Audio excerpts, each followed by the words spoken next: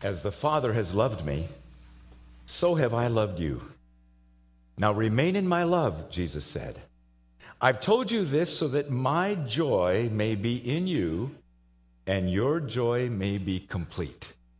Lord Jesus Christ, thank you. Thank you for our experience this morning. We've come into this place from all different experiences this week. It's quiet here. It's reflective here. You've been speaking to us already through the power of the sounds of the music and the significance of the words. And you've invited us, God, to engage our hearts and our minds with you in worship. As we have been lifting our voices to you, O God, you have been speaking into our hearts. And with this last song, you've been telling us that no matter what any of us in this room is carrying today, no matter what we're facing, no matter what tomorrow, Monday, is going to bring, there can be joy in the morning. So right now, my friends, all of us, in the quietness of this moment, why don't you hand over to the almighty, holy, living God whatever those heavy things are for you. Whatever those stress load things are for you. Why don't you invite him, the God who made you, in these next moments to help you find his joy for you in your circumstances. God, tomorrow morning when we wake up, it's very likely that the circumstances haven't changed.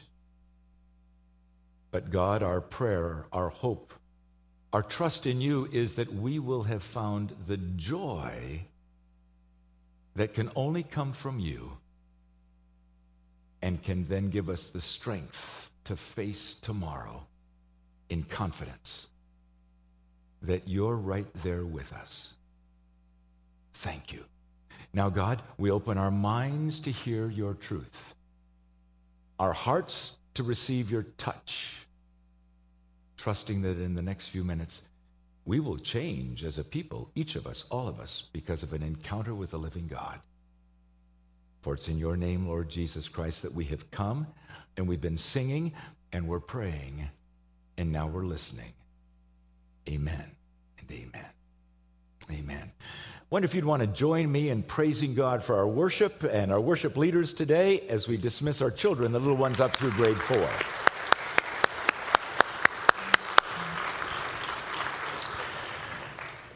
Dear choir, Pastor Mark, and worship leaders, you've brought us significantly, powerfully, wonderfully into the presence of God. Little children up through grade 4, there's some great adults out there in the lobby area ready for you. They're ready to help you know how much you can love Jesus like they do. And if you're visiting with us today, we're awfully honored and glad that you're here. Thank you, dear choir. My guess is that your television screens and your internet screens, and if you still read a newspaper, your newspapers were like what I looked at this week. And you've been scratching your head all week long saying, what is happening in America? I've been asking myself this question. What if? What if those two brothers in Boston had had a friend who knew Jesus and was living in a relationship with Jesus that was real, authentic, true, and if you were here last week, that was aligned properly?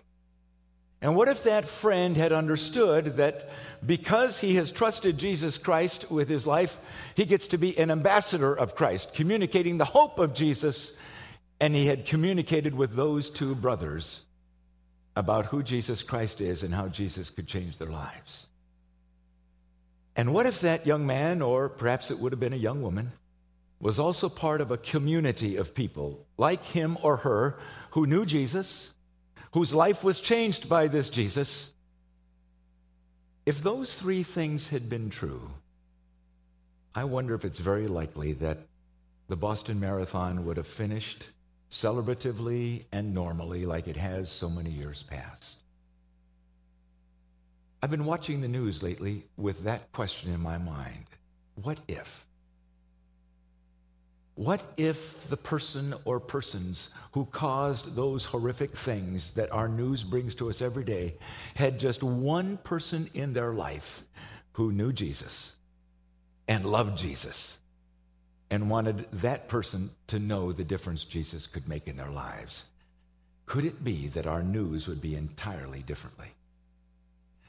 May I suggest to you that between Easter resurrection and the time that the Lord Jesus Christ ascended back to heaven, those 40 days, there were three primary things that Jesus was attempting to do with folks just like you and me.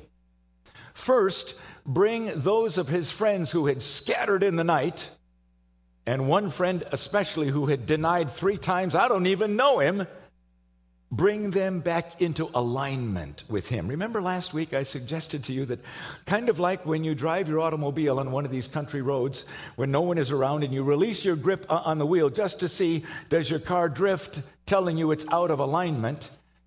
So our lives can get out of alignment with God. And when that happens, it's a lot worse than your car being out of alignment. Jesus, over those 40 days, was helping his friends get back into alignment with him. Do you agree with that? The second thing he was doing was helping them understand, once aligned, they can live their lives with great purpose and significance as an ambassador of Jesus Christ, communicating to the world the hope that is available to the Lord Jesus Christ. And then finally, he was communicating to them that once they understand who they are, people living in celebrative realignment with Jesus, they will not be alone in that journey. They'll look around and they'll say, there's a whole bunch of us like that. And they'll join together in community, church. And when that happens, now there's a movement that changes the world. In fact, do you see what I wrote for you on the front of your worship folder? You know, if you're a part of Calvary, that I always write a little paragraph to help you know what's been percolating in my mind all week. In 2,000 years of global dysfunction, in war and natural disasters, genocide, ethnic cleansing, disease epidemics, chronic poverty, my goodness, by the time I got there, I was depressed. And more, the single most powerful force for good and hope has been the realigned, courageous, commissioned community of Jesus Christ followers. That's us. Do you agree with that, my friends? Everywhere in the world, nothing is more valuable in our world today than the risen Jesus realigning, recommissioning, and re-energizing his people to infect and affect our world as his ambassadors. Now, I could stop right there. We could just ponder that for 30 minutes or so. That would be enough right there to carry us through this next week. That's a powerful statement. And it begs the question for each of us, am I a part of that? Is my life realigned, or am I still out of alignment? And some changes need to happen in me. Do I understand that I have been commissioned as a representative of God in my world? Am I a part of a vibrant, authentic, dynamic, courageous community of Christ followers? I gave you a phrase last week, and I'm almost hesitant to put it on the screen because it's shocking. But I've had several of you come to me since last week saying, I just can't get that phrase out of my mind, so here it is one more time, and it's not in your notes. Would you say it with me? Out of alignment Christians are of little help in our out of alignment world. Now ponder that. Now that doesn't mean that a Christian dentist or doctor whose life is not in perfect alignment with Jesus is a terrible doctor or dentist. That's not what it means. But what it means is any person of any vocation who is a true Christian, if their life is not in full alignment with Jesus, they are not nearly who they could be. They're missing out on tremendous potential of the difference they could make in our world. In fact, I suggested to you last week that at best, a person like that is neutral, has a neutral effect in our out of alignment world. At worst, they're part of the problem. Now, that's pretty strong stuff, isn't it, my friends? But I have to ask you, is it true? Do you believe that that is a true statement, yes or no? And sometimes, would you agree, it's important for us to look at, may I call it, hard truth. So in your notes, I always put notes for you there in your worship folder. You see perhaps that I took those same phrases from last week and I've restated them again because they were so powerful. And this time, I've added some questions you'll see on the screen. And if you'll take the digging deeper this week or go online, you'll see the questions there. You know that I never bring you a question that I haven't been working through in myself. So here's the first one. This matter of realignment fraternity. Who are the people that I trust to help me stay aligned with God? You won't see the question in your notes. It's a fresh question, fresh beans in the soup. Who are the people I trust to help me stay aligned with God or get realigned when I'm drifting? Do you have some folks in your life that are like that? Do you trust them? And do you recognize when you're drifting and you call them and they help you get back in line? Secondly, this matter of realignment focus. How do I keep my mind and my heart focused on Jesus? What realigns my focus on Him when I've been distracted by the busyness and the pain of life? That's a really important question. Would you agree? Because every day, all of us find ourselves distracted by the harsh realities of life. Here's the next one. The realignment harmony. How do I discern when my life is out of tune, especially morally or spiritually? And what specific steps must I take to get in lockstep with the Holy Spirit of God? I went online yesterday morning, as I almost always do, first thing in the morning, to see what's been going on the other side of the world while I've been sleeping. And a news story caught my attention. I went back online early this morning and it's gone already. That's the way it is sometimes with news. India, a province that I've never been to. The Playboy organization had made a formal appeal all the way to the court system there for permission to build a Playboy club in the capital city of that province. And the reason it was newsworthy is they'd been denied. And the judge said, it's because in this province we respect our women too much to allow you here. Amen. That's that right there. How can you tell when your life is out of tune morally or spiritually? I wanted to write that guy a letter and say, we needed you to be the mayor of Lake Geneva about 50 years ago. Careful now. That's almost politics, isn't it? I wasn't here 50 years ago. Realignment relationship. How do I guard my heart from becoming cold or hard toward God? What prevents my mind from becoming bored with God or skeptical about God and His truth? What restores my passion in my relationship with Jesus Christ as my Savior, my friend, and my Lord? Are those fair questions for us, my friends? As you look closely at your relationship with Almighty God? And one last one, the question of realignment foundation I suggested last week to you. What truths form the unshakable foundation of my life? What core values guide my life? Are they God's truths and God's values? And you remember, I gave you those last week, those statements. We were looking at Peter and how he was living in the shame of his failure and he needed his life to be realigned with Jesus again. So in my notes, I asked this question for you. What does this look like in my life? What does it feel like in my life when my life gets realigned with Jesus in each of those areas? I urge you to take the digging deeper either on paper or online this week and work through those. The last two records that we have of things that Jesus said to his friends before he left us seem to me to suggest that, okay, he was saying, now that you understand realignment, now I need you to understand that your life has purpose when you're realigned with me.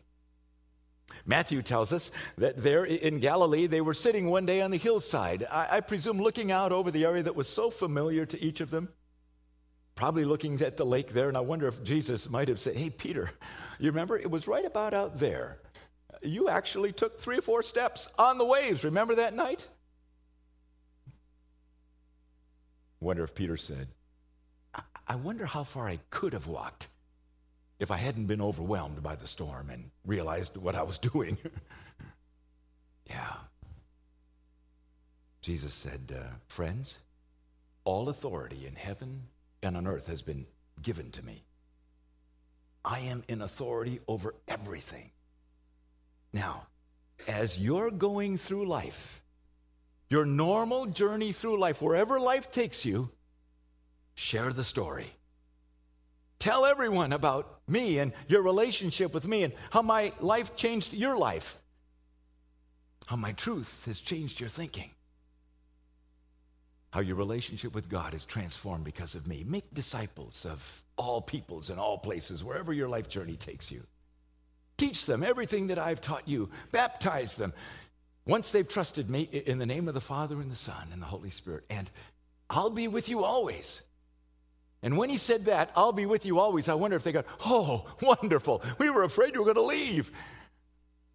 No, he had told them he was going to be leaving, remember? I wonder if maybe one of them said, there's 11 of us sitting here with you, Jesus. You can't be with all of us if we leave this mountain and go in 11 different directions. I wonder if he said, remember, I told you that I will be leaving you, but I will send you my Holy Spirit with each of you. That way, I can be with each of you always, wherever you go. A few days or weeks later, we're not sure how long, they were back in Jerusalem. Evidently sitting around the table doing one of the things Jesus loved to do most, eating. Amen. And he said, now, my friends, you wait here in Jerusalem until the gift my Father promised is sent to you. The Holy Spirit will come upon you. You will receive power like you've never known power in your lifetime. You'll be changed, and you will be my ambassadors, my witnesses. First, right here in this city, Jerusalem, and then Judea, then Samaria, and then all the way to the ends of the earth. Dr. Luke tells us that they got up from the table, evidently, went across the Kidron to the Mount of Olives, where they'd gone many times before, and he said goodbye. And right in front of them, elevated up into the clouds. And they stood there looking at each other. And 2 angels appeared and said, stop gaping up into the sky. Get on with it now. He told you what to do, and he'll be coming back again. Can you imagine them looking at each other and probably looking at Peter? So, Peter, what are we supposed to do? Somebody said, let's go back to Jerusalem and let's just start praying and asking God what we're supposed to do. Realigned, they were understanding that they were now commissioned to live their lives with purpose for the rest of their lives. I'm sure you know none of them hurried to enroll in seminary. Aren't you glad? They just got on with life. And wherever they went, they told the story. And for each of them, it eventually cost them their life. Remember? Dr. Luke tells us in Acts chapter 1. Would you open your Bibles there with me, please? And if you didn't happen to bring a Bible, there's one under the chair in front of you. Acts is the 5th book in the New Testament, you'll remember, written by Dr. Luke.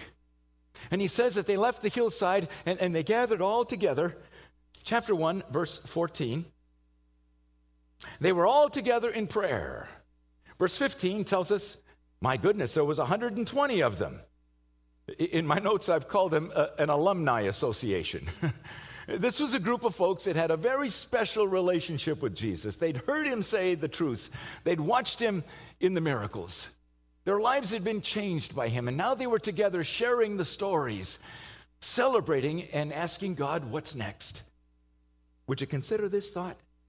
Realigned individuals are commissioned by the risen Jesus Christ to be ambassadors and to make what I'm calling a significant global impact and form a realigned community. And I know what you're thinking, Pastor Doug, you ought to check the PowerPoint before it goes on the screen. Global is spelled G-L-O-B.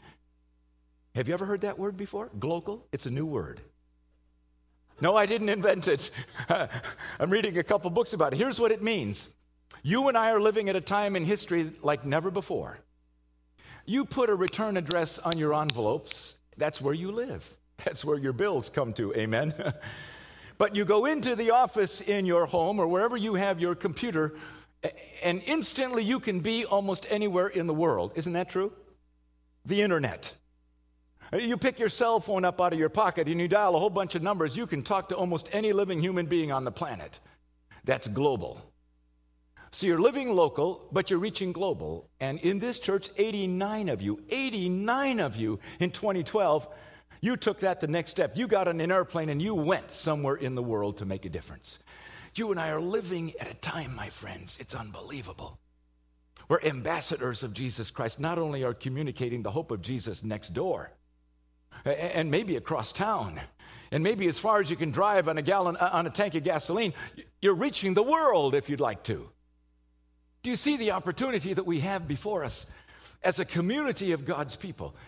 Realigned individuals, and that's so important. Once we get our lives realigned with Jesus, we understand we are commissioned by God to be his representatives in the world, living locally, reaching globally, global. And we're joined together in community.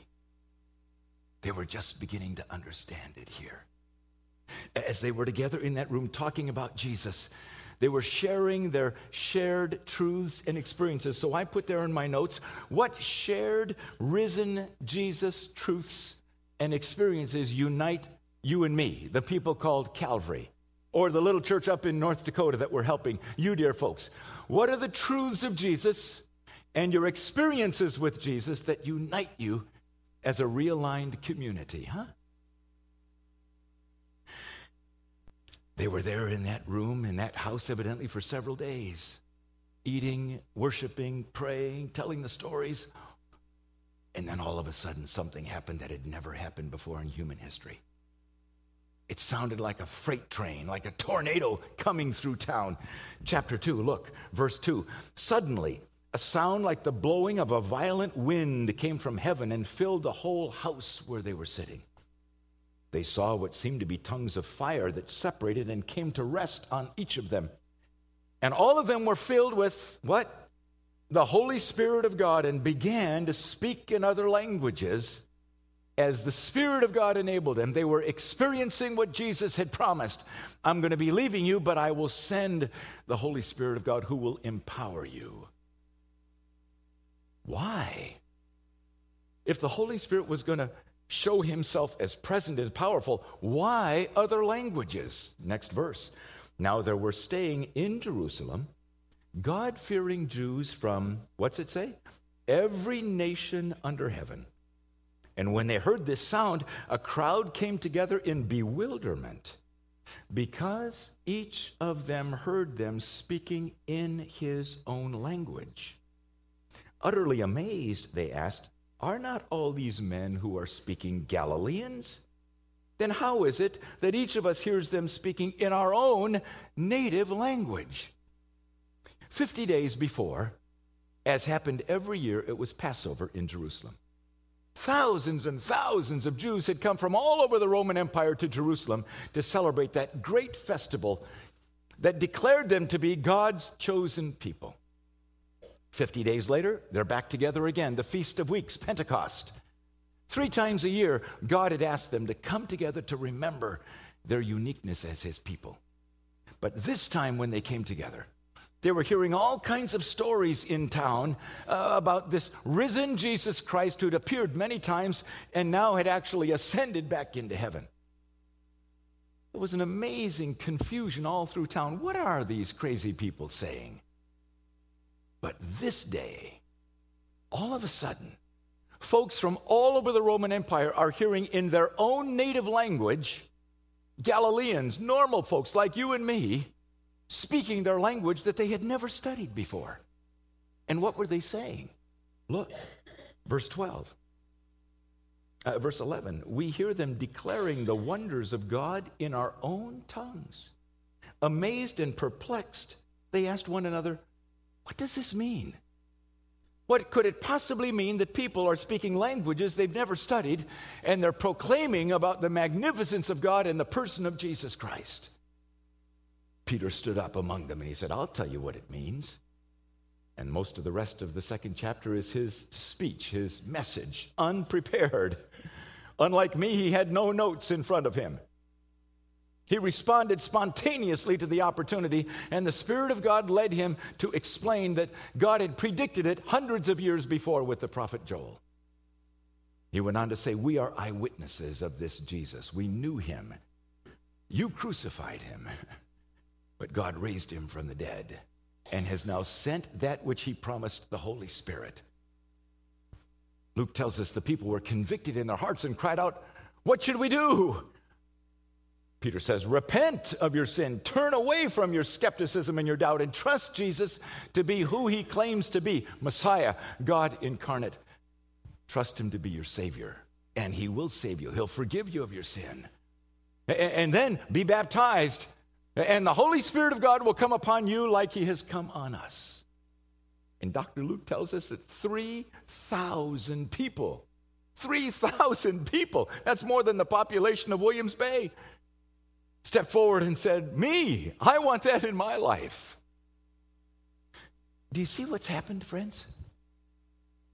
Folks who were fearful and confused got their lives realigned with Jesus. Pouring out of them was truth that they couldn't help but speaking. Their lives were obviously the evidence of the power of God alive within them, transforming them. They were attractive. They were contagious. People wanted what they wanted. Can you make the application to you and me? You see, if you claim to be a Christian, there is no neutrality. Your life is either attracting people to Jesus contagiously, the smile on your face, the way you face the problems in your life, the way that God does his powerful work in you attracts people to Jesus, or you're out of alignment and people are actually repelled. Whatever this Jesus is in you, I don't want any part of it, because obviously it hasn't helped you. And every day I have to look at myself to say, which one of those two people am I, God? And I invite you, all of you, each of us in this room, think about that for a minute. This past week, were you a contagious Christian appealing, not because you stood on the top of your house with a bullhorn and shouted out, just your life, the way you treated your spouse, your children, your grandchildren, the way you responded in the grocery store line when somebody else stepped in front of you with that grocery cart just filled to overflowing and you were in a hurry. Honestly now, in the real stuff of life, contagious, attractive, repulsive. Realigned people become attractive, contagious ambassadors of Christ, even if they don't say a word. What do you think about that? Is that true? Remember, Augustine once said, share the gospel everywhere, always, and if you must, use words. Did you get it? Share the gospel everywhere, always, and if you must, use words. So what does it look like when a group of folks whose lives are realigned with Jesus understand and live out being commissioned ambassadors of Jesus? What does that look like when they start living together in community, in relationship with each other? You want to see it? Verse 42, same chapter. Look at it there. They, who's the they? Well, they is that 120 plus now 3,000 more. They devoted themselves to the apostles' teaching. Why? The New Testament hadn't been written yet.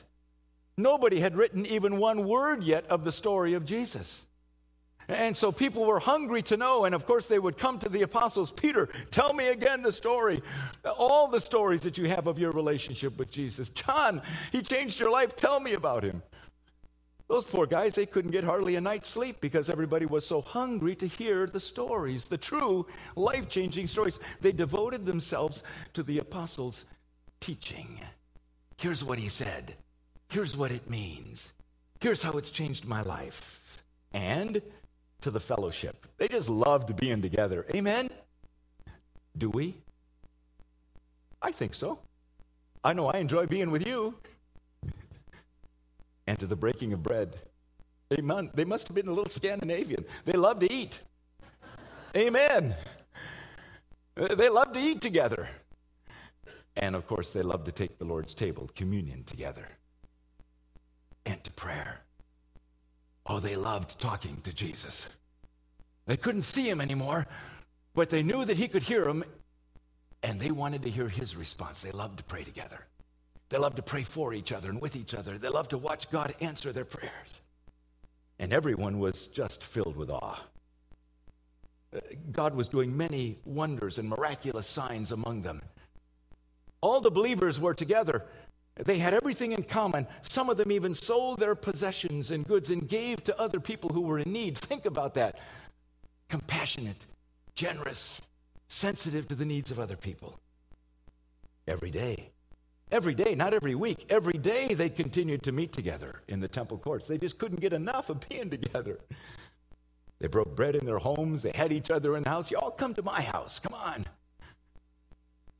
They ate together with glad and sincere hearts, praising God. Thank you, Pastor Mark, for leading us this morning and praising God. Thank you, worship team. Thank you, instruments, for leading us in praising him. Praising God and enjoying the favor of all the people. Do you see the last line there? And the Lord added to their number daily those who were being saved. It was contagious. They couldn't control it. Everybody wanted in. Well, not exactly everybody. As you keep reading in chapter 3 and chapter 4, you'll remember that in chapter 3, as Peter and John one day were going up to the temple, a beggar was sitting alongside of the way, and like beggars always do, and this one had done for many years, put out his hand and, of course, asked for a coin. Peter and John reached into their pockets. There was nothing there. I'm sure if there was, they might have shared it, compassionate as they were. Silver and gold we don't have, but take my hand. Do you trust in Jesus Christ? In the name of Jesus, stand up. And a crippled man stood. A crippled man stood. A doctor tells us. And he started jumping and dancing and screaming. Went into the temple with them, crowds gathered around them. And when you read later this week, if you follow my digging deeper and you read through chapter 3 and 4, Peter and John said, what are you all looking at? We didn't do that.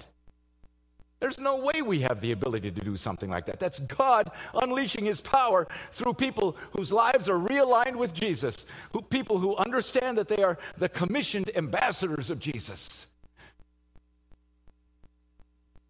Not everybody was impressed. And Peter and John spent a night in the local hotel called the Jail. And I wonder if that night they were thinking, oh, is this part of the deal? Being commissioned as an ambassador, it all sounded so really good. Jesus, we assumed everyone is going to want to be a part of this. Jail? Really? My guess is they didn't sleep that night. My guess is those two friends, Peter and John, really wrestled with, may I call it, the hard, horrible truth. That being a light in a dark place sometimes is painful. Do you agree with that? And I wonder if that night they asked each other, so what price are you willing to pay? What if these guys that we're going to meet in front of tomorrow morning to give explanation of what we've done, what if those guys beat us the same way they beat Jesus? Could we handle that? Do you suppose one of them said to the other, and I know what you're thinking because I'm thinking it too, they condemned him to die on a cross. What if they do the same to us? Is it really worth that much to us? Or maybe tomorrow morning we could just say, gee, we're really sorry, guys. We're fishermen. We're going back to our business. It'll never happen again. We'll see you. The next morning, they did stand in front of that same group of religious leaders that had hauled Jesus in. The same group that had condemned him to be beaten and eventually crucified. And those guys said to Peter, what do you think you're doing? Do you see their response in chapter 4? Look at it real quickly. It's powerful. Verse 8, Peter, filled with the Holy Spirit, said, rulers and elders of the people, if we're being called to account today for an act of kindness shown to a cripple and are asked how he was healed, then know this. You and all the people of Israel, it's by the name of Jesus Christ of Nazareth, whom you crucified, but whom God raised from the dead, that this man stands before you healed. Salvation is found in no one else, for there's no other name under heaven given to men by which we must be saved. These religious leaders sat there with their mouths hanging open, looking at each other. Did you hear what they just said?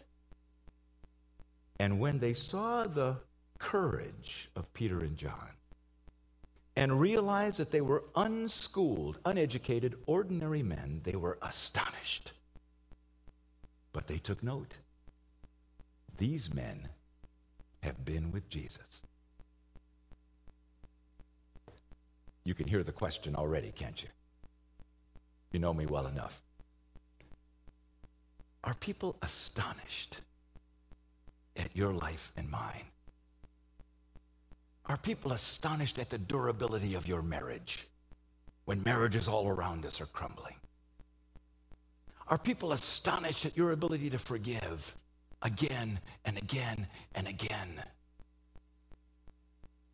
Are people astonished at your heart and its ability to heal after it's been broken again?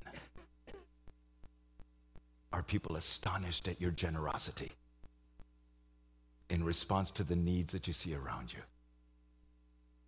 Are people astonished at your prayer life and your confidence that God hears your prayer and responds to your prayer? Are people astonished at your patience with your children and your grandchildren?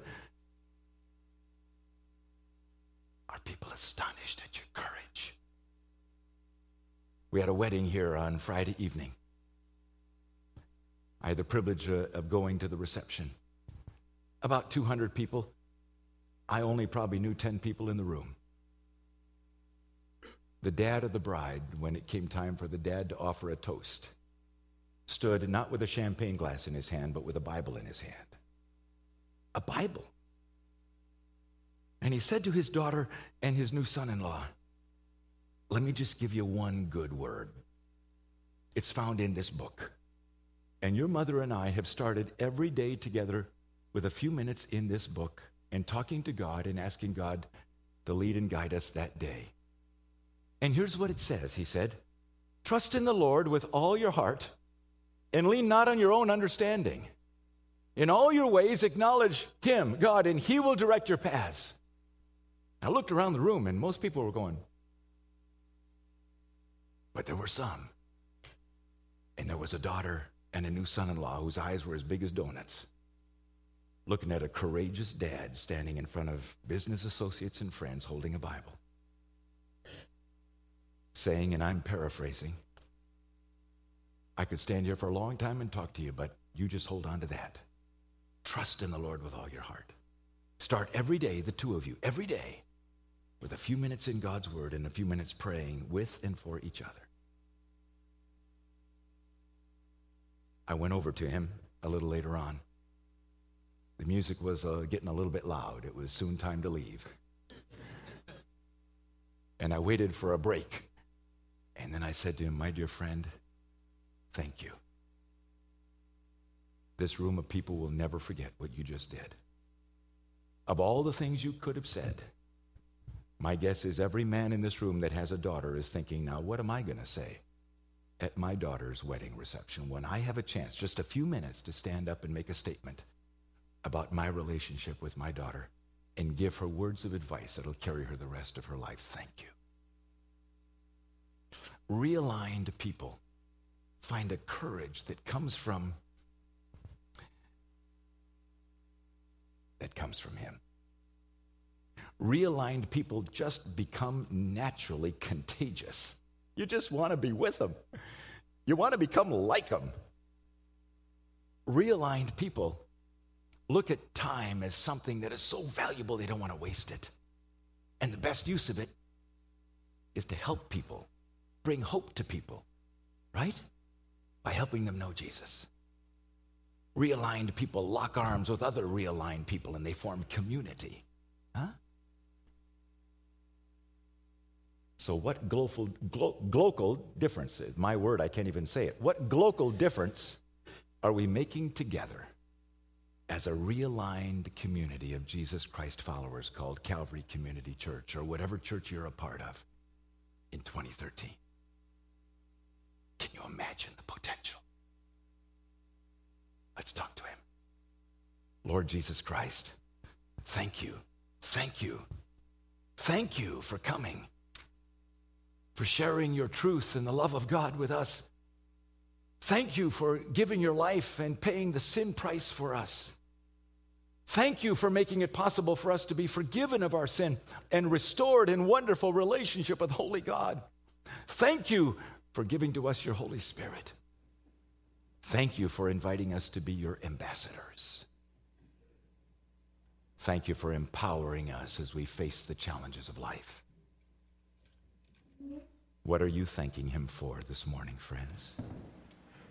What are the issues in your life that need God's power, his help, his authority, his sovereignty? Invite him. Place those issues in his hands right now, right where you're sitting. Invite him to show you where you're not in alignment with him. And then when he shows you, do something about it. Tell him that you want to get back into alignment. Turn away from whatever it is that's caused you to be out of alignment. Invite him to do his realignment work in you. Embrace your calling, an ambassador of Jesus Christ. Embrace your fellow Christ followers. Lock arms in community. And if you've never trusted Jesus Christ to be your Savior, right where you're sitting is a perfect time. The quietness of your heart, just speaking to God and acknowledging that you know you need a Savior. You know you've got a sin problem and you can't help it. But he can. And he's paid your sin price and he's ready right now to help you. Invite him to do that, and then come and see me after the service. I'll explain it to you some more. Now, Lord Jesus, we worship you, celebrating that you're ready to be the ruler of our hearts. We praise you.